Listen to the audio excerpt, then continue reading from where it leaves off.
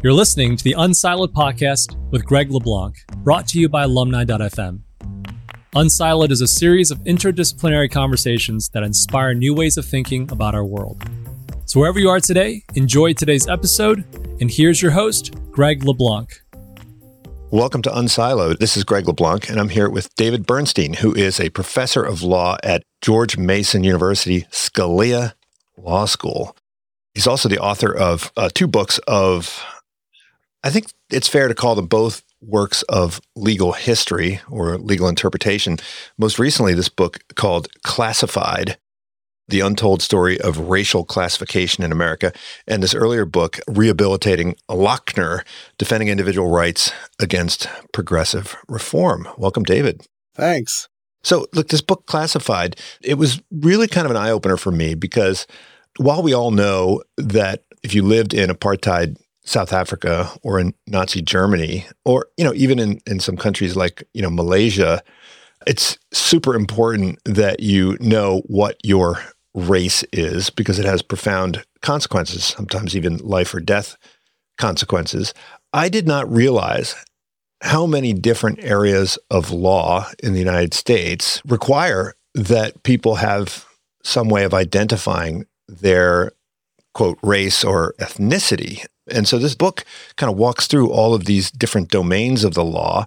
And it also highlights not just sort of the incoherence of these categories, but also the inconsistency of these categories. So since one does not have this identity on one's passport, generally, it means that depending on which area of law you are looking at, these categories, maybe different categories across these different areas of law. Did you realize how pervasive these categories were and how many different areas of law required that you utilize these categories? It's sort of familiar. I mean, academia, so obviously if you apply for a job or to be a student, you have to check a box indicating your race and ethnicity. I've applied for mortgages. You have to do that. I've gone to the doctor. They ask you. I was sort of aware that there's quite pervasive, but, I never really thought about it that much in the sense that we all kind of have this notion, well, there's white people and black people and Hispanic people and Asian people, and we never really think about, well, why these classifications, what do they mean, where do they come from, what justification do you have for checking in. One of them, what happens if you check one and someone says, wait, you're not really X? What happens if you refuse to check one? How much have the legal categories, because they are legal categories, interacted with the sociology? Are these sort of classifications arise spontaneously, or are they government dictated? The answer is they are government dictated. All these questions were not things that, frankly, I ever thought about when I first started researching this topic. I was just planning to write a law review article on differences in classifications among different agencies in different states and cities. And there are some differences, especially the states will sometimes define the classifications a bit differently than the feds. What I did not know is that there is official federal definitions. There are official federal definitions that were promulgated by OMB, Office of Management and Budget, in 1977. And because of that, there aren't really a lot of differences among federal agencies. For the most part, 98% of the time, the official classifications that were invented in 1977 apply everywhere. But look, these official classifications, while the ones we use might have more recent vintage, America has been classifying people forever, right? I go back and I look at the old census records for my family, and, in addition to their address and their place of origin, they have a column for race, right? And certainly in the Deep South, right? People had to have some identifier because it had profound consequences for their legal rights. So, we have been classifying people by race legally more or less since the beginning of our country, have we not? Sure. So at least at the federal level, really the only time the classifications came into play were on the census, whether you were black or white. Originally, those were really the only categories they asked for. Eventually, they added first Chinese, then Japanese, and that was basically it. And then otherwise, once the United States had a law excluding quote-unquote Asians from the country and prohibiting quote-unquote Asians from naturalizing as citizens, they had to figure out well, where's the boundary line of who's Asian and who's white? But those were really the only two areas, like census rules and then segregation rules for blacks and whites and immigration. It was really only starting in the 1950s and really gaining speed after the civil rights movement that federal requirements to list people's race became sort of a pervasive aspect of American life. Of course, at the state level, you had anti-miscegenation laws and Jim Crow laws, and states had their own detailed explanations of what those things were in the South and in the West for Chinese. But again, those were not at the federal level. And even then, they weren't, at least in the West, as pervasive. They did affect marriage, for example, but otherwise, no one would go around asking you what your race is officially. Now, originally, from the federal level, right, this type of classification was motivated primarily by a desire to collect data, right? And in particular, right, in civil rights era, it was to figure out the extent to which discrimination was happening and the extent to which the laws trying to reduce discrimination were effective, right? The motivation was originally just around data collection and then subsequently became something which affected one's kind of legal rights, right? Yeah, so the modern categories can really trace themselves back to the Eisenhower administration. Eisenhower administration issued several executive orders requiring government contractors not to discriminate, and contractors had to sign a pledge not to discriminate. But to enforce that pledge, the government started asking, well, what sort of minority employees do you have? If you don't have any, that's kind of indication you might be discriminating. And they eventually settled on using the visible minorities, what we now call visible minority classifications, Native American, Asian, Black, and in those days they would have said Mexican, because the key at that time was you weren't supposed to ask people. It was considered rude at best, illegal at worst, discriminatory to ask someone what your origins are. It's really the only way to know for sure with any sort of certainty. You can just say, oh, this person's Jewish or Catholic just by looking at them, but you could just sort of look around and say who looks Mexican, who looks African American without having to ask. Two things changed in the 70s. The first is by the 70s, we have massive amounts of civil rights legislation where we want to collect this data. And the second thing is we now start asking people to self-identify rather than visual identification. And that means that all of a sudden we're getting lots of white people who happen to have Hispanic descent checking off that they're Mexican or whatever. We have lots of different agencies that they're using different criteria because there's no official criteria to tell people, well, if you're in this group, you should check off this box. And so eventually the government said, look, we need some uniform classifications. They don't have to be perfect. They don't have to be ideal. They just have to be good enough to try to monitor discrimination. They did it in sort of a really half-assed way, but probably good enough to monitor discrimination. They weren't really expecting that, first of all, we'd have massive immigration from all over the world in the next 50 years, that we'd have lots of interracial marriage, much more than we used to, and that every government agency, private employer, city, state would basically use these as their model for all sorts of things they weren't intended for, ranging from affirmative action to scientific research. Well, I think at some point in one of these discussions, they said these categories are not meant to reflect sociological kind of reality, right? So, a sociologist might not have come up with these categories if they were doing some kind of identity clustering. But it seems like there's sort of an endogeneity thing going on, right? A feedback loop, because once these categories get defined legally, it sort of influences how people identify themselves. So if these identities may have been more continuous after they kind of get cemented in legislation, they start to impact the way people identify themselves. Does it then become like a sociological reality over time? Well, I think one of the big realities, which embarrassingly I didn't really think about till I was sort of nearing the end of writing my book, is that the white classification itself, I mean, yes, there was this overarching, if you weren't one of the other groups, you were by default white, but back in the 60s and 70s, we had books about the unmeltable ethnics and so forth. And, within the white classification, there are often groups regionally or locally that face a lot of discrimination that were sort of considered outgroups. Cajuns in Louisiana, Portuguese in New England, Poles in Chicago. There's a whole bunch of these groups. And there were some white groups that were known to be especially having trouble socioeconomically, like Appalachian whites. And people were concerned about this stuff in the 60s and 70s.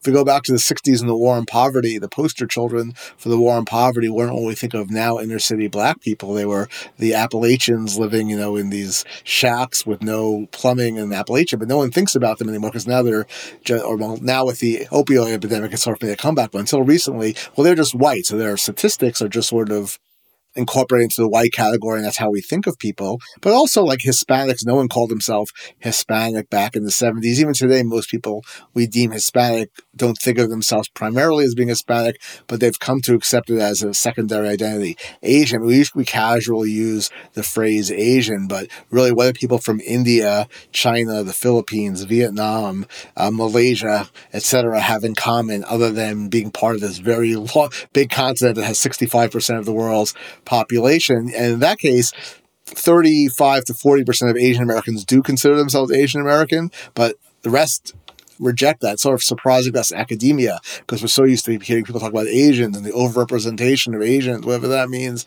But we forget that actually people from Vietnam or China, they think of themselves as either just Americans or Vietnamese Americans or Chinese Americans.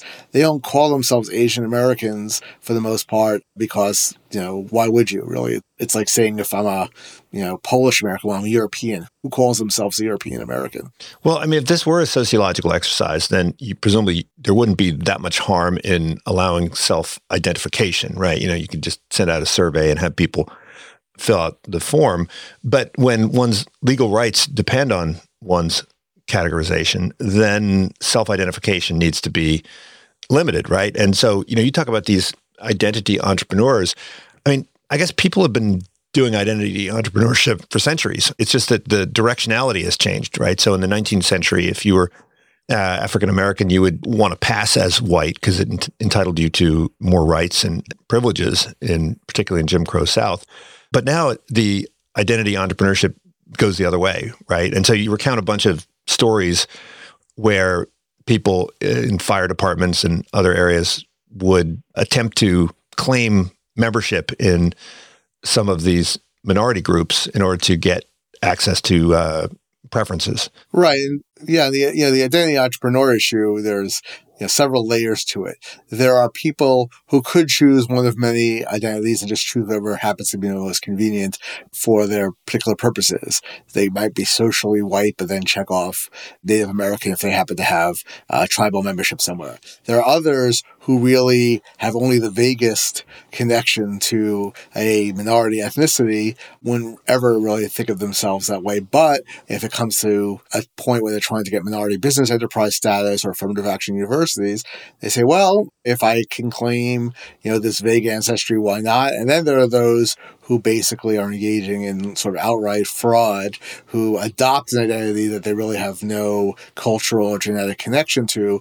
Sometimes there's some of these really ridiculous cases where some professors have been caught doing this, claiming they're Hispanic. They don't just sort of claim Hispanic ethnicity without being Hispanic. They sort of put on a fake accent and, they sort of almost act like a stereotypical Latino from a comedy sketch, but I guess they want to be overtly that way. So there's different levels of it. And except for the latter one, none of them are really against the law. The law just usually asks you to check off which of these you identify as. And as long as you have some vague identity, oddly enough, we're not usually given the official definitions when we check these boxes. So it's self-identification without actually getting any information. But if you are familiar with them, for example, Hispanic says you have to be of Spanish origin or culture. So if you have some Spanish-speaking ancestor from 500 years ago, you are of Spanish origin in a sense. You're not lying, you're just exaggerating, let's say. Puffery, we call it in law. So these categories, which I think now these categories have cemented themselves into common conversations, right? Black, Hispanic, Asian, and white, right? And I think we now have a fifth category, Pacific Islander, right? These categories were sort of the byproduct of a lot of kind of political decisions. These were never meant to represent sociological reality, right? So the OMB regulation, which is called Statistical Directive number 15, specifically says, number one, these are not sociological or anthropological in nature. And number two, they're not meant to determine eligibility for any government program. They're really saying, look, guys, we just really need some sort of statistical uniformity. And they didn't do it. I mean, they didn't consult sociologists, they didn't consult anthropologists, they didn't consult geneticists, they didn't consult anybody really. They just set up an interagency commission where they would sort of take random volunteers. The Hispanic classification is kind of the best, most well-documented and best example of it. They really didn't know what to call people with origins in Spanish-speaking countries. Some agencies were only looking for Mexican Americans. Some were looking for Mexican Americans and Puerto Ricans. Some were added Cubans. Some added other Spanish-speaking origin. Some were only looking at Chicanos, some Latinos, some Hispanos, some Spanish language household, some Spanish surname. All of these had their problems. But in the end, they just essentially got a subcommittee together. They asked for 3 volunteers. We need 1 Cuban American, 1 Mexican American, and 1 Puerto Rican American who lives on the mainland. They got them together in a conference room. They had no expertise, and they just fought it out. They just said one woman from Puerto Rico was very insistent that we should go back to Spain. She said, I think it all goes back to Spain. So she insisted on Hispanic, and the consequence was, for example, that people from Spain of purely Spanish origin are Hispanic. People from Brazil, because they don't have Spanish-speaking origin, are not. But if we had gone with Latino, it would have been the opposite. If we had gone with Chicano, it would have only been Mexican Americans of mixed race, right? So there are all different ways this could have played out. It just sort of randomly, there are some political antecedents to this, but in some sense, very randomly, it played out that we decided on the Hispanic term, and that has become common parlance and part of the sociology. And I should add something really important. One reason these classifications are so influential, and I probably didn't emphasize this enough in Classified, my book, is that the census uses them. And it's not just that the census uses them, the census is the font of all data for researchers, right? If you want to do research on something, on ethnic or minority groups, whatever, the first thing to do is to go to the census data, because they do this every 10 years. They do this big community survey where certain people are asked, some subset of the population are asked to fill a lot of detail, and they get all these details, statistically speaking, about all these different groups, but it's only according to the official definitions. So you might think to yourself as an economist, or me as a lawyer, or someone as a sociologist or medical school professor, I really like to study Cuban Americans, or I really like to study African immigrants from Nigeria. Well, you won't find that data in the census. You'll find African Americans and Hispanics, which means that if you want to do the more finely tuned data, you'd have to go and get your own data set somehow, which is time consuming and expensive. So the default is, for most people who don't have unlimited resources, we just use the census data, which means that we're getting everything we know about America, in a sense, is now filtered through these classifications, which weren't meant for that purpose. I mean, if the legal objective is to kind of redress prior and historical wrongs, then wouldn't it make sense to kind of come up with categories that shared the boundaries with those folks that had been sort of on the receiving end of discrimination and negative consequences? I mean, all of the groups suffered from discrimination, right? So wouldn't it make sense to kind of draw boundaries around, groups of people who either individually or collectively were on the receiving end of discriminatory practices? Right. So again, for the initial purpose of monitoring discrimination against major minority groups that could be relatively easily identified, it made a certain amount of sense. It could be visually identified, which also meant they're more likely to suffer discrimination, right? So it may not make sense in many cases to just lump African immigrants together with Native African Americans.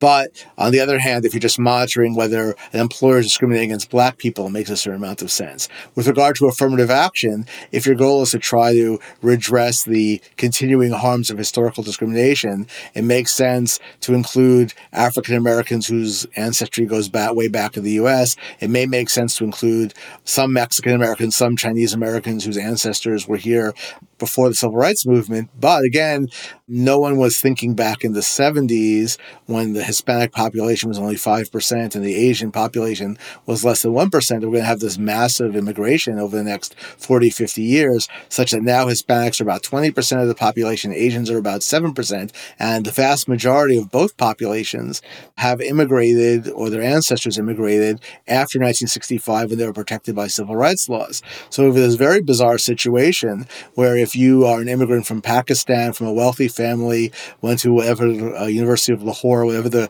highest level university is in Pakistan, then went to Stanford and got your PhD and then opened a small business, once you get citizenship after 5 years, you get minority business enterprise preferences as a minority. But if your ancestors were sort of Italian or Polish immigrants who faced wide-scale discrimination in their day and inhibited their economic prospects, you get nothing. Appalachians were the poorest group that we have documentation of other than American Indians who live on reservations.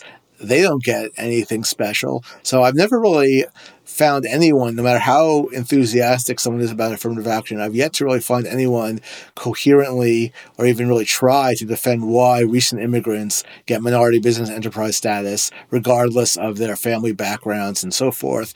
But poorer people who've been in the country for generations and may have suffered their own discrimination don't. But it's just, again, sort of a random happenstance. We created these classifications to monitor discrimination. They weren't meant to be affirmative action categories. They became affirmative action categories. And now, just by inertia, people who's immigrated here 15, 20 years ago can get a preference that, no matter how wealthy their family background is, where a poor American doesn't get it. Well, there are a couple cases that you describe in the book where an individual's status is under scrutiny. It's usually because of some kind of minority business enterprise preference, and they put themselves forward as being member of a minority group, and the determining administrator will either rule them as minority or not, and they'll sometimes refer to the characteristics of the individual and say, well, you're someone who probably was not on the receiving end of any discrimination, and they'll usually make that determination based on their appearance or based on, what language they speak or what their name looks like. Does it make sense to go to that level of granularity to figure out whether some individual either was on the receiving end of discrimination or is part of a group that would obviously be on the receiving end of discrimination? Would it make sense to require that? Speaking as a law professor, I just think those decisions that do that are just legally wrong, in the sense that the official criteria that they're interpreting say, for example, again, if you're to be Hispanic or Latino, you have to be someone of Spanish origin or culture. It doesn't say that you have to have suffered discrimination based on your national origin or ethnic origin. So judges are kind of making it up, trying to look at the purpose of the regulation or the statute rather than the wording, which I think is problematic. It's also problematic to me because there's a good book out there by Ariella Gross of USC Law School about race trials in the 19th and early 20th centuries, when there would be occasionally a trial where the judge would have to determine someone's race without knowing exactly what their biological background was. This would come up often, for example, in the days before no-fault divorce. Someone wanted to divorce their wife, and they'd say, I just found out that my wife actually is of partially African heritage, and she deceived me about that, and therefore that's fault that allows for a divorce. And then the woman would object, and they'd have a whole trial. Is she really a quote-unquote Negro, or is she white? And they would say, well, what does she look like? What do people think about her? What does she think about herself? How does she carry herself? How does she dress? Who are her friends? I mean, does she perform whiteness? Does she perform blackness? And to some extent, these Hispanic cases are similar. Well, what's your last name? Do you speak Spanish? Do you look dark? Do you look Mexican? And so forth. And it bears an uncomfortable reminder of that to me. And it's also the case that it's quite a crude way of determining this, right? Because it really depends. I mean, you might have grown up as a very dark complexioned Spanish surnamed individual, but maybe you grew up in East LA where everyone was like that, and you didn't really face any particular discrimination against that, where you could have grown up in Montana or somewhere where there aren't a lot of Hispanics, and people found out, and your name could have been Smith, and people found out you were Hispanic and gave you a hard time about it and really discriminated against you. There's certainly not 100% correlation between how you look and how you be perceived by a random person and what your life experience is. So it's problematic on a variety of levels, but in some sense it does nevertheless make sense to limit preferences to people who are supposed to be overcoming discrimination rather than random people who could claim the ancestry. Well, you mentioned genetic origins, and now that everybody has access to 23andMe, presumably they can now have a greater sense of their ethnic origins, right? Is the usage of genetic data impacting how people think about these classifications? I think this will have dramatic implications over time as more and more people do these tests. There's only been one case so far where someone has tried to change their identity for minority business enterprise status from white to either Native American or Black after having found ancestry from a DNA test of both, but only about 4% of each. I have to say, I wasn't all that persuaded by the scientific evidence. Not all these DNA companies are that reliable. He didn't retest with somebody else, and he definitely had an agenda he was pursuing.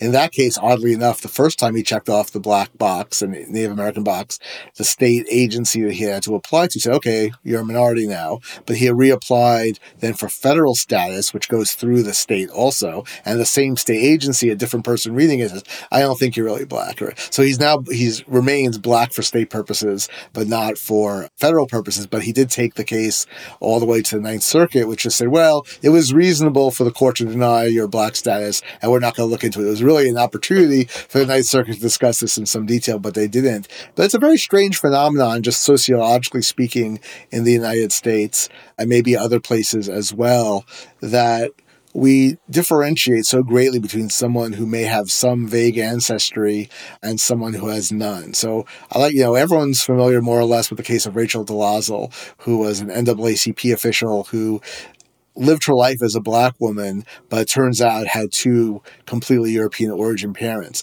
But in fairness to Rachel Dolezal, she grew up with several adopted Black siblings. She went to Howard University. She lived her life really as a Black woman, dated Black men, worked for the NAACP. She adopted a Black identity. There was no, that's fraudulent. But if imagine a similar situation of a white woman, but instead of that being the situation, she takes a DNA test and discovers that her great-great-great-grandmother was a slave who was already of mixed race and eventually merged into the white population. All her descendants, including this woman, were white. But she discovers it, and now she says, I'm so touched to find this out. I feel such an identification with my Black ancestry now. I now consider myself at least partially African American.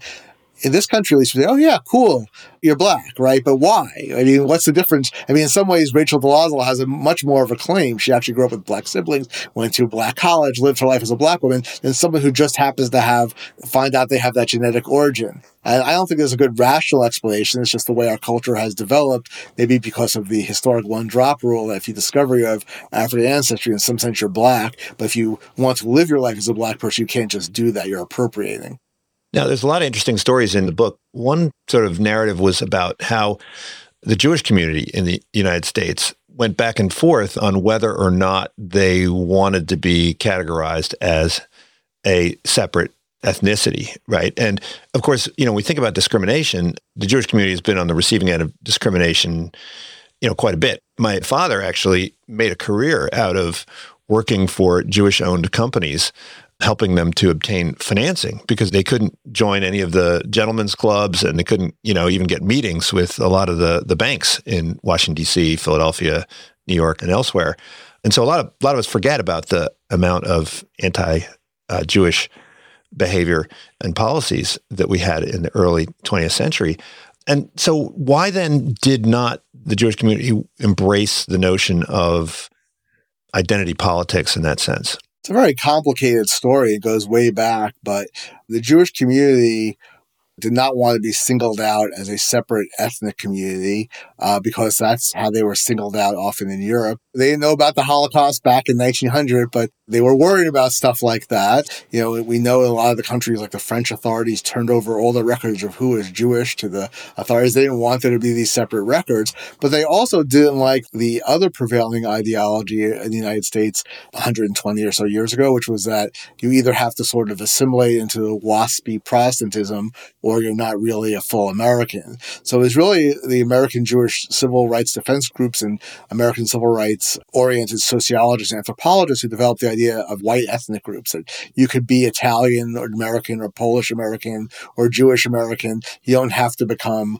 a Protestant and assimilate to that culture and still be fully American. It led to Theodore Roosevelt's attack on hyphenated Americanism back in the day, which I never really thought about how that may have some anti-Semitic implications, and maybe it does. But anyway, so there was a big fight 100 years ago, over 100 years ago, the Congress said we want more granular data about which ethnicities are coming to the United States, not just what country they're coming from, because in those days you have all these multinational empires, the Austro-Hungarian Empire, the Russian Empire, and so forth. And they start putting Jews down as a separate race. And Jews said, we're not a separate race, we're a separate something, but not that. And they eventually compromised, and they started going by native language. They put them down as Yiddish speakers rather than as Hebrews.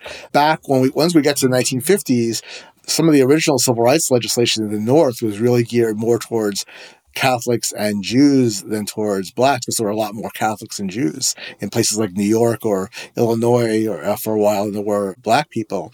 So when the U.S. government first started keeping track of their contractors' civil rights initiatives, they originally had Jews as one of the minor categories, with blacks being the major category. And the black groups objected to this and said this really should be a racial classification. Jewish groups, again, were not that comfortable with this to begin with. Plus, like I said, visual identification was the only way you could really do this without asking people. So Jews sort of dropped off the list. But, it's not that discrimination against non-racial minority groups disappear. I really didn't know some of this data until I wrote the book.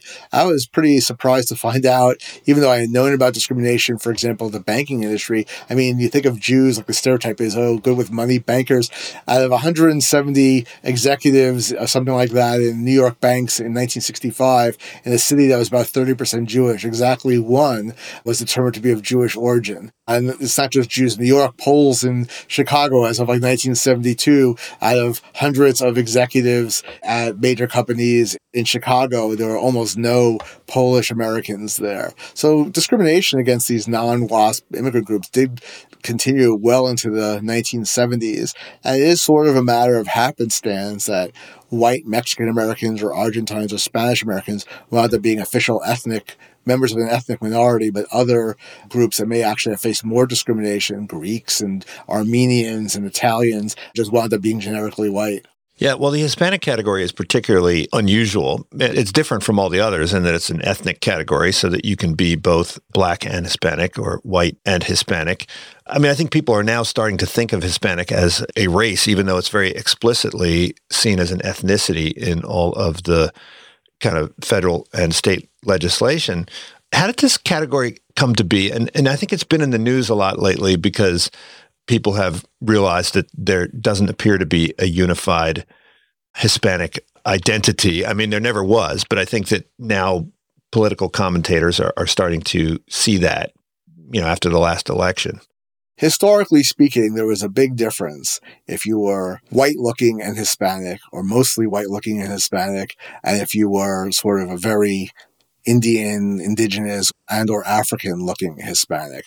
So if you were accepted as white visually and otherwise, you could be a leading man, the Latin lover stereotype, Latin lover kind of movie stars were. Ricky Ricardo, Desi Arnaz could do with Lucy. I Love Lucy have the most popular show in the country, and no one was saying. But many people would conceal that, right? Like Ted Williams was half Mexican, and he concealed that for most of his life, right? Right. I mean, you might still face discrimination, but you would still generally be accepted as white. I mean, there were some fairly famous baseball players, Lefty Gomez, who had, he could conceal, I guess his name was Williams, but if your name was Gomez, I guess you didn't bother. I'm sure they faced a certain level of discrimination, but it was probably more along the lines of what Hank Greenberg faced, or maybe even less than Hank Greenberg, because he faced quite a bit in the 30s, which was a very bad time for Jews in the U.S., and less like Jackie Robinson.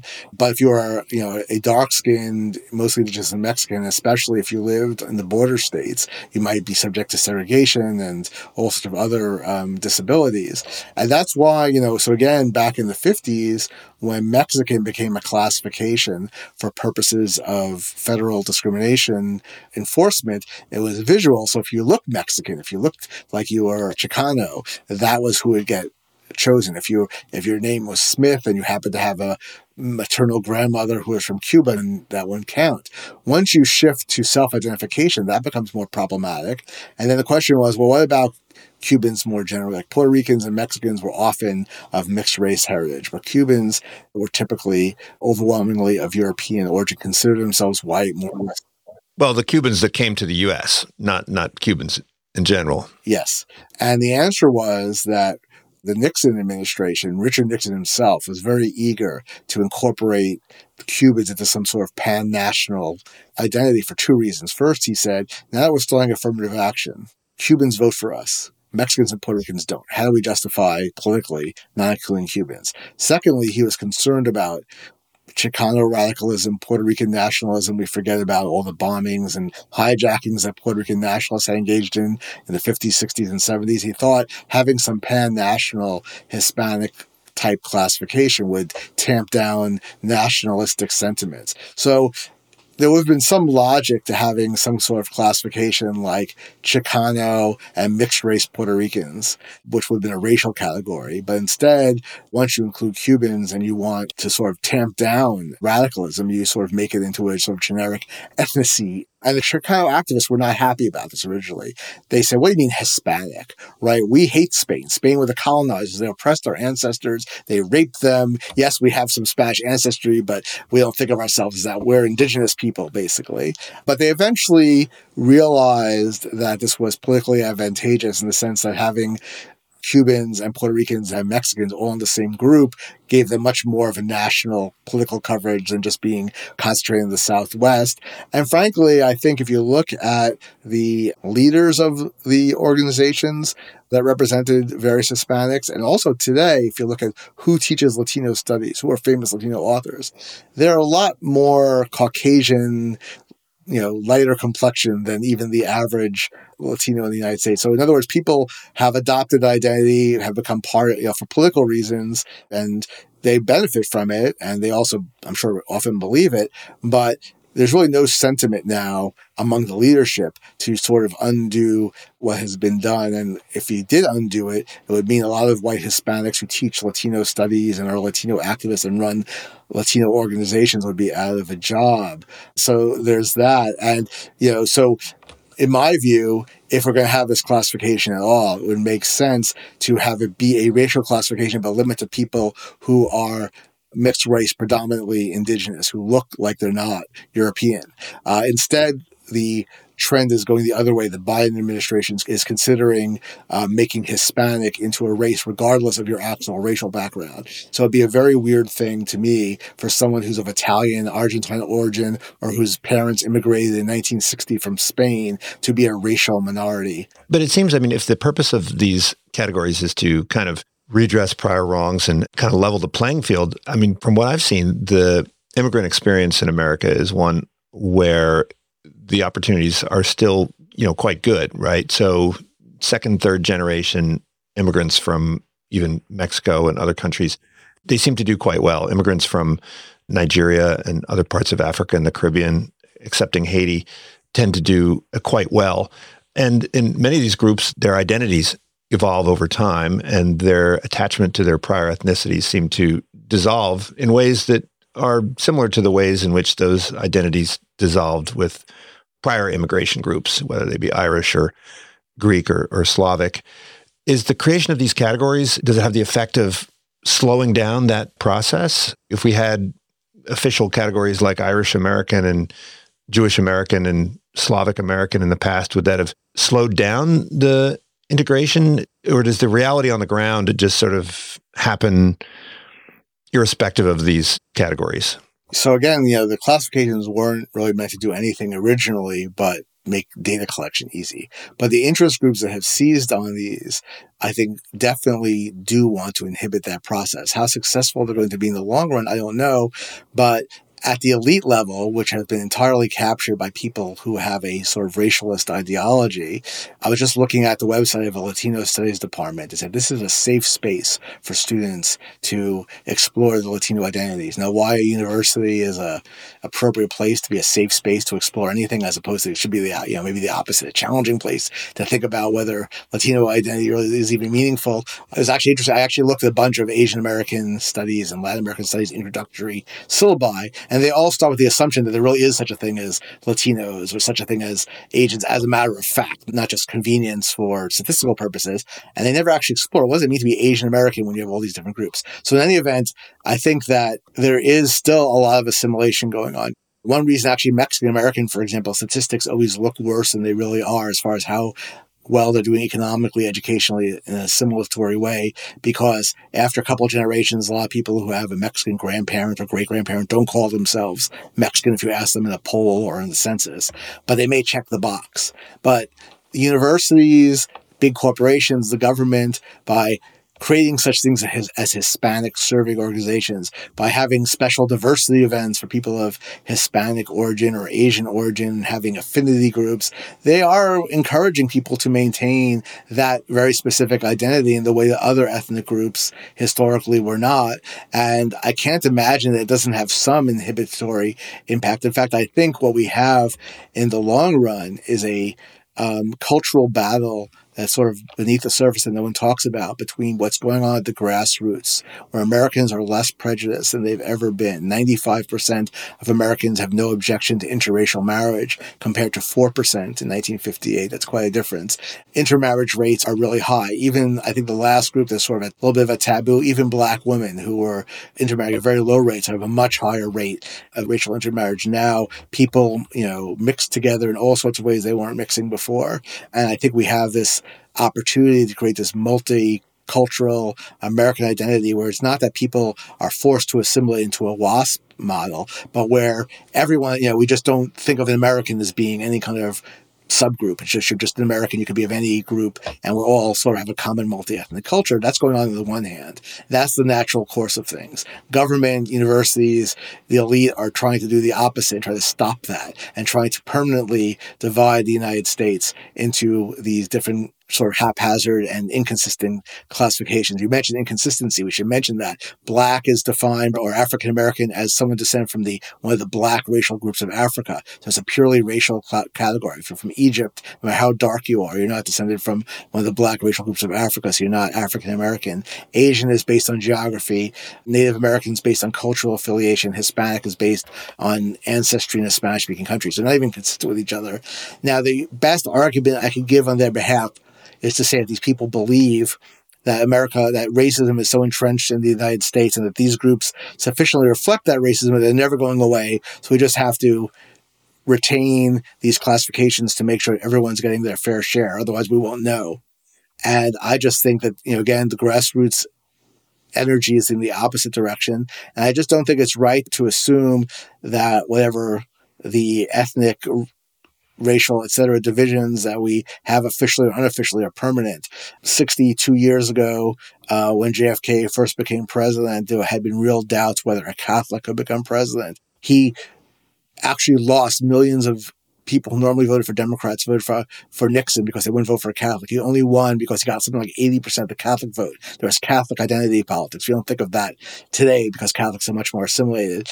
If you had told someone then that 60 years later, when Biden was elected, there'd be a Catholic president, a mixed race, Black identified vice president, a Jewish speaker, Senate majority leader, a Catholic Speaker of the House, and 5 Catholics and 3 Jews on the Supreme Court, they would have looked at you like you were completely nuts. They would have thought there was some kind of revolution that had gone on. You couldn't even imagine it, really, in 1960. And it's not even controversial, right? So why do we assume that the current breakdown, which is artificial to begin with, is permanent? Well, there's this one case that you cited. This judge had an opinion. I think it was an Ohio case where he said that it's antithetical to everything, in America, that your legal rights would depend on where your ancestors settled. And I think it was a Lebanese small business that was trying to get some public contracts. And he was arguing that he was Asian based on geography. Oriental. Yeah. That was before Asian came into popular parlance. It said Oriental, but it didn't specify what it meant.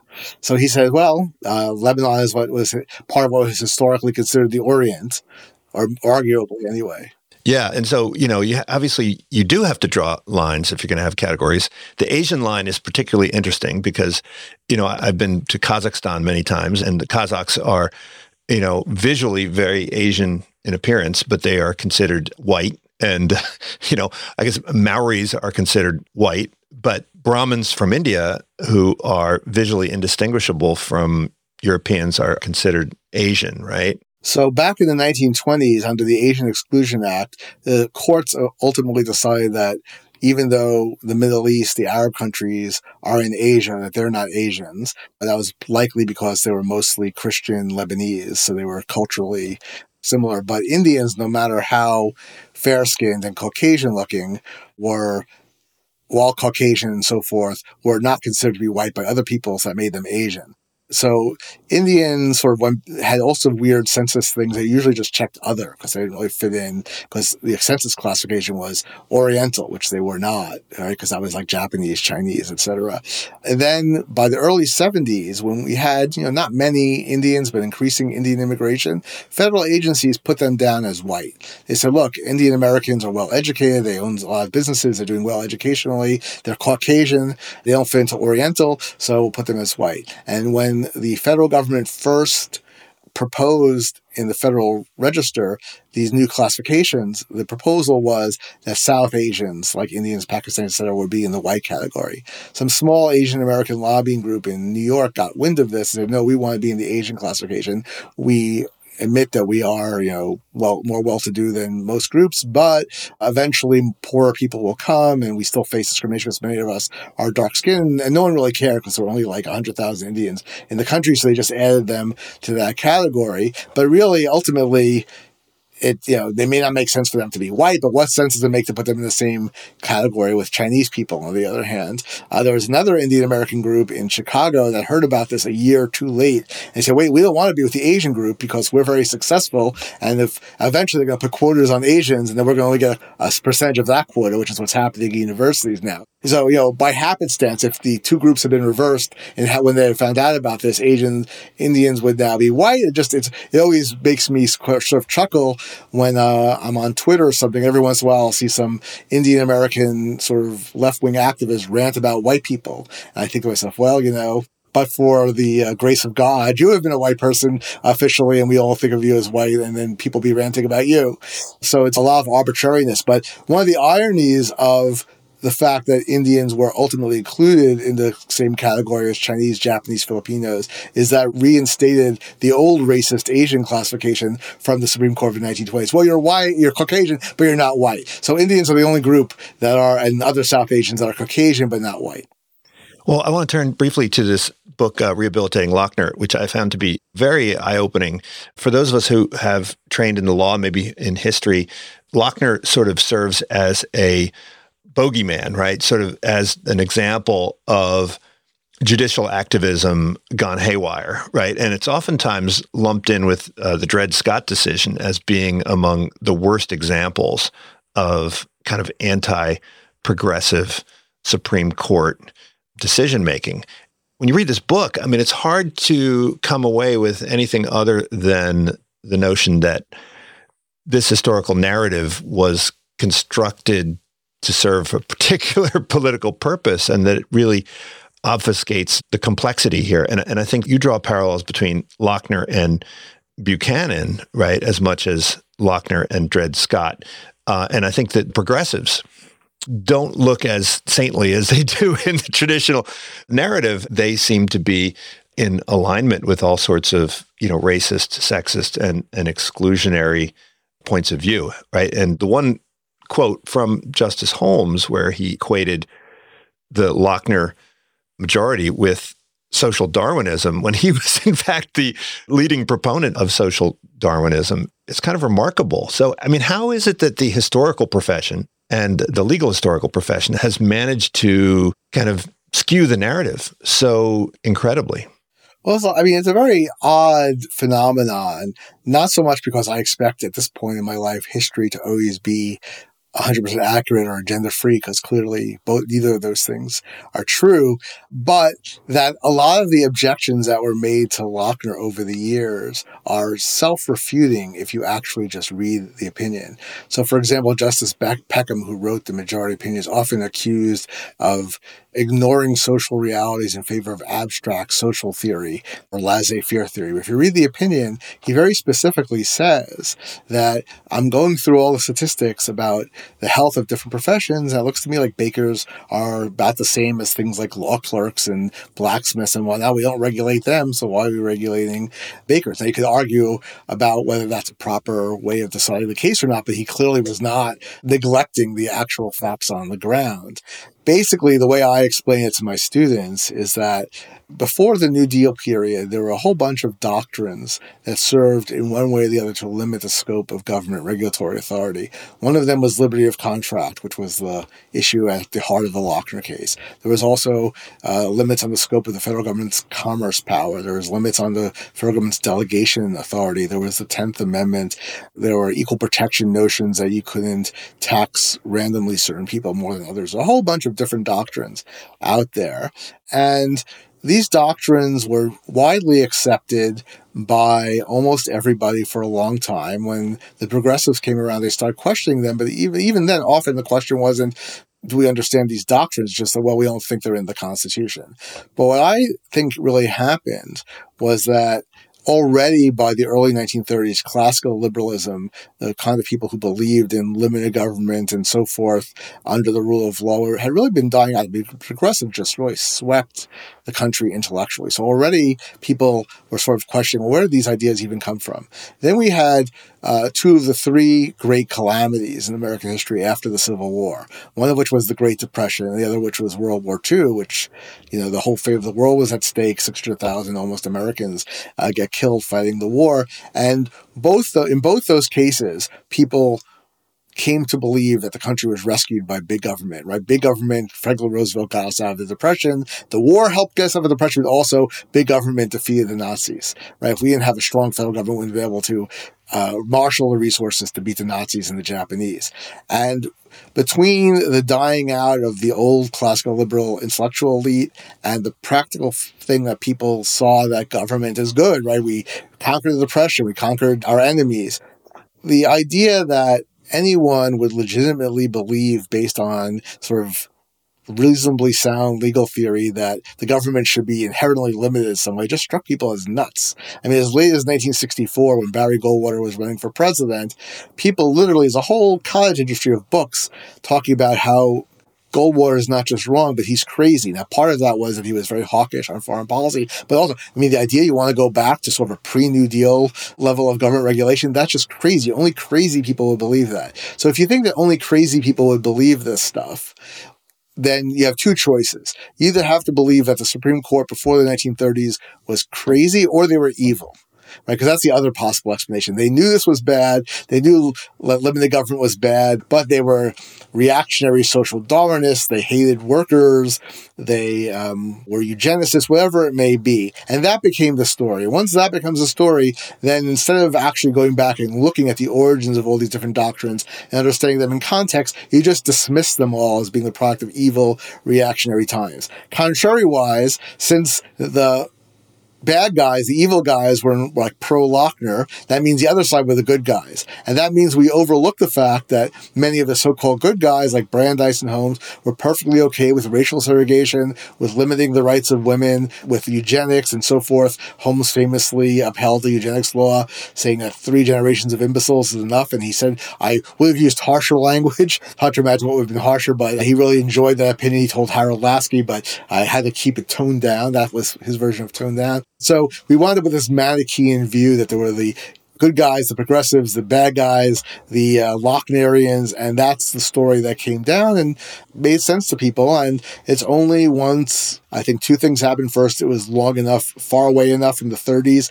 that some liberal historians started looking at it, and then there was a revival of classical liberalism, including, I guess, me, who said, wait a second, I'm reading these opinions. They don't look so evil to me. There's nothing social Darwinist about them. They're not even pro-laissez-faire. They just say there are some limits. You have to give us, if you're going to deprive people of their rights, be it to give birth or to work more than 60 hours, you have to at least have a good reason. It's not so crazy. And as a result, we've gone back and been able to reconsider on both sides whether the progressives were always so good and whether the other side was so evil. And in particular, I think now we have more sensitivity than they had in the 30s, 40s, 50s to the rights of women, to the rights of black people, to the rights of immigrants. We could see that it was often the people on the limited government side who are more what we call today progressive on these issues. One issue that's only barely mentioned in my book, but is very relevant, is when the United States took over territories from Spain in 1896 after the Spanish-American War. The question was, do we need to give the people in Puerto Rico and the Philippines and so forth and Cuba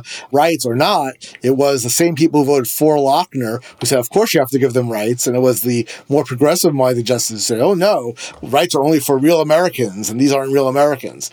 So again, there are all sorts of complications. And, and that's when you're doing real history as opposed to just sort of continuing what were ultimately propaganda positions meant to shore up the foundations of a New Deal state without really thinking too much about it. You get a lot of interesting stuff. Well, what's interesting is it seems like both sides of the contemporary political divide, find something to like in the progressives, right? So it's the conservative judicial folks that look back to the idea of judicial restraint and see that and find its origins in the progressives, right? Yeah, so one of the great ironies of American legal or constitutional history is that until the late 50s, early 60s or so, the people who were against judicial activism were the progressives. They were pretty sincere about it. I mean, for the most part, they didn't take the reins of the court and start trying to enforce a right to welfare or right to housing. They pretty much wanted courts to stay out of most of these things. And then after Brown versus Board of Education was decided in 1954, and the government was cracking down on communists in the 50s, and there were those who thought this violated the First Amendment rights or threats to First Amendment rights, the younger generation of liberals started to rethink and said maybe we need, at least with regard to race and with regard to freedom of expression, to be somewhat more aggressive judicially. And race not only relates to race itself, but to criminal procedure rights, which are often denied especially to black people. And as late as 1958, Learned Hand, the great progressive judge, gave lectures at Harvard denouncing Brown versus Board of Education, denouncing the court's First Amendment cases. But that was like the last hurrah. And the newer generation said, no, we want the court to be more sympathetic to the rights of minorities and to the rights of free speech. And who then took up the progressive cudgel was Robert Bork and Rehnquist and so forth, who used the old progressive ideology against the new liberals and said, wait, you were the ones who said the court should stay out of this stuff. You were the ones who said that judicial activism is inappropriate, but here you are ordering busing, ordering reproductive rights under Roe v. Wade, and I don't think it was disingenuous, but conservatives didn't really have their own ideas. And so their best they could do was to oppose the liberals at that point, since there were so few conservatives in the academy, was to throw their own old ideology against them. I don't think it persuaded anybody. Over time, conservatives came to adopt originalism in addition to, or maybe mostly in place of, hostility to judicial activism. So the court now, and of course this also has to do with the fact conservatives control the court, and they need a positive ideology. What do you do when you control things, not just how do you oppose the other side? So now they're less likely to write opinions lauding judicial restraint and say, well, let's talk about the original meaning of the Constitution and so forth, except when it comes to the 14th Amendment and due process, in which they say, well, 14th Amendment due process, when you have Roe v. Wade or Obergefell, the same-sex marriage case, those are just like Locke because they're making up rights not found in the 14th Amendment. And the liberals respond, no way. That's not what Lochner is. Lochner is the reactionary, social Darwinist, laissez-faire court trying to limit government in the economic sphere. So we wound up with this really stupid debate between the two sides where each of them are shouting Lochner at each other. But since they each mean something different by what Lochner means, one means don't make up rights in the due process clause, the other means leave the government alone when it's regulating economics, they're talking right past each other, and it's very unproductive. Well, I think there's one area where the Lochnerians of the earlier period and the progressives of the more current period would agree, and that's the outcome of the Buchanan case. And I was not aware of the importance of the Buchanan case, but you argue that this case had a big impact and constrained a lot of the racial segregation laws that were in place. I wonder if you could just say a few words about that case and how, I think Justice Harlan was the one that wrote the opinion, right? Justice Day. Okay. So Buchanan versus Worley is maybe the most important Supreme Court case, at least of the post-Civil War era, that most people, even most law professors, have either not heard of or only vaguely aware of. So we all know about Jim Crow laws in the South and the restriction that those put on African Americans. What we don't mostly know, because it was declared invalid, was starting in around 1910. There was a wave of laws, mostly in border states, but also spreading to the north, that tried to restrict African Americans from living in quote-unquote white neighborhoods. They were structured in a variety of different ways, but the basic point is that if a block or a neighborhood was already mostly white, a black person wouldn't be allowed to buy property there or otherwise live there. And the Supreme Court, in a 9-0 opinion in 1917, said this was unconstitutional as a violation of liberty and property rights. Holmes drafted a dissent, but he didn't deliver it, so he was not completely on board, probably because he couldn't get another vote. He didn't bother delivering it. But in any event, this opinion has been downplayed because it doesn't fit into the narrative we just discussed of the sort of Lochner side being reactionary and evil consistently. But the rationales are given as well. First of all, that people say it's not a race case, it's a property case. The court just loved property rights. And that's just wrong. I mean, the court said this is a property right and a liberty right, but they could have just as easily then went on to say, but it's within the police power. Just like Plessy versus Ferguson said that reasonable segregation laws are okay, this is a reasonable segregation law. So even though it infringes on some rights, too bad. Instead, they said that even though the government has expressed some reasonable police power interests in this law, like preventing racial tension, like protecting property values, that's not good enough reason to deprive people of their rights. Black people and white people, both sides, they said that explicitly. So that is wrong. The other reason it's kind of downplaying poo-poo is people say, well, but it didn't stop residential segregation. Zoning laws that were not racially based were used, restrictive covenants were used, violence was used. And it's true that Black people still face segregation, still faced a certain amount of housing restrictions. We know that. But we also know that just the mere fact that they remain segregated does not prove anything. I mean, Jews and Poles and Italians all had their own neighborhoods. They were also segregated, but we don't think of them as being completely legally segregated the way Black people might have been. So in any event, with the point I make, and some other people have made the same point, is that when it comes to these laws, if they had spread throughout the United States, we might very well have wound up in a South Africa-style situation. South Africa started apartheid laws around the same time, where you're only allowed to live in certain places and you have to have a pass to go somewhere else. And so Chicago was even contemplating passing one of these laws until Buchanan came out. So they didn't stop residential segregation. Chicago, during World War I, got hundreds of thousands of Black immigrants from the South. New York wound up getting hundreds of thousands later. They didn't get the best choice of housing. They were restricted to certain neighborhoods, but there were neighborhoods that had previously been white that wound up being African-American neighborhoods. That could not have happened if the laws had been upheld. And one of the major reasons for it, which my colleague Ilya Soman and I explained in one article we wrote, is that it's a lot easier to enforce segregation if the government will do it for you. Right? If there's a law, you can't sell a house to a Black person if you're in a white neighborhood. Well, you're a white neighbor, you don't like the Black person moving in, you just go to the police and say you have to enforce the law. It doesn't cost you much. On the other hand, what happens if this occurs under restrictive covenants? Well, first you have to get the restrictive covenant. Then you have to get a lawyer. You have to pay money for the lawyer. You have to sue. You have to hope the court upholds the judgment. And then it's a lot of money. Maybe it's easier just to sell your house yourself if you don't want to live next to a Black person, right? So it's hard to quantify exactly how much of a difference it made, but it made I would say, a significant difference in the ability of Black people to move from rural areas of the South to cities in the North, in the border states, where they in turn wound up having a fair amount of political power, without which the 1964 Civil Rights Act and so forth would have never been passed. Well, look, there's a lot of other nuance in the book where you talk about the interests of the railroads who opposed segregation, about Lochner itself, where it was really the large bakeries that were trying to put the small bakeries out of business.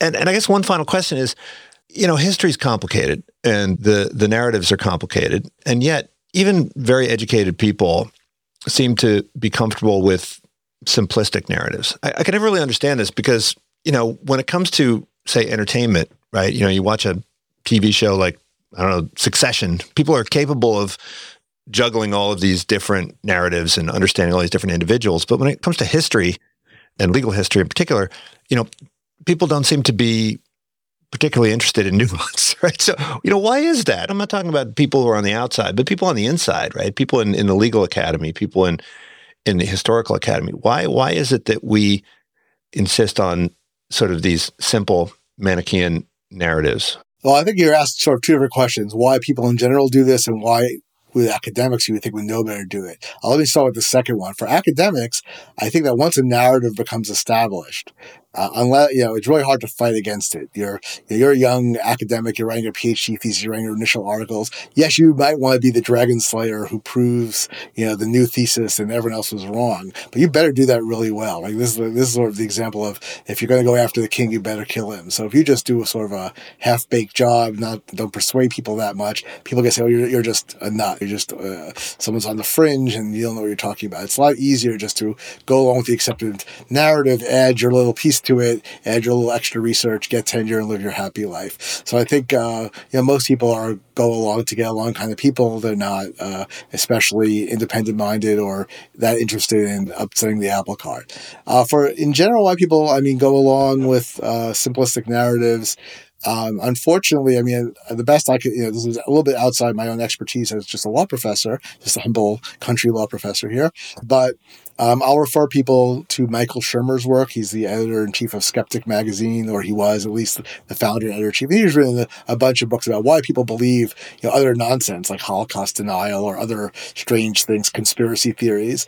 And he just attributes it to, in an evolutionary sense, humans are storytelling animals. We're not geared intellectually as a rule to be analytical and try to pick things apart. We instead look for heuristics and we try to fit everything into an easy story. It saves us a lot of brain time. And, if you're thinking about if you're living in ancient tribal societies, the person who is out there questioning the tribe's beliefs was probably going to get kicked out and not reproduce. And the person who's like, yes, let's all talk about how we were invented by the sun god mating with the moon god and how that explains the seasons and everything else, and we have a nice little story. Those are the people who are going to succeed biologically, and unfortunately, we've inherited that. So it's a very frustrating thing that anyone who's spent any time in the comment sections on blogs or on Twitter or all that, just know that most people are not susceptible. Even people who are relatively well educated, or they wouldn't be writing comments on blogs, they're just not susceptible to empirical data that conflicts with the story they've already told themselves. Well, David, thank you so much for joining me. The books are Classified, Untold Story of Racial Classification in America, very eye-opening, and also Rehabilitating Lochner, for those of you interested in legal history. Thanks, Greg. Good to see you. Great to chat. Thank you for tuning in to the Unsiloed podcast. If you enjoyed today's episode, please give us a 5-star rating and review. To listen to other episodes, please visit our website at www.unsilodpodcast.com.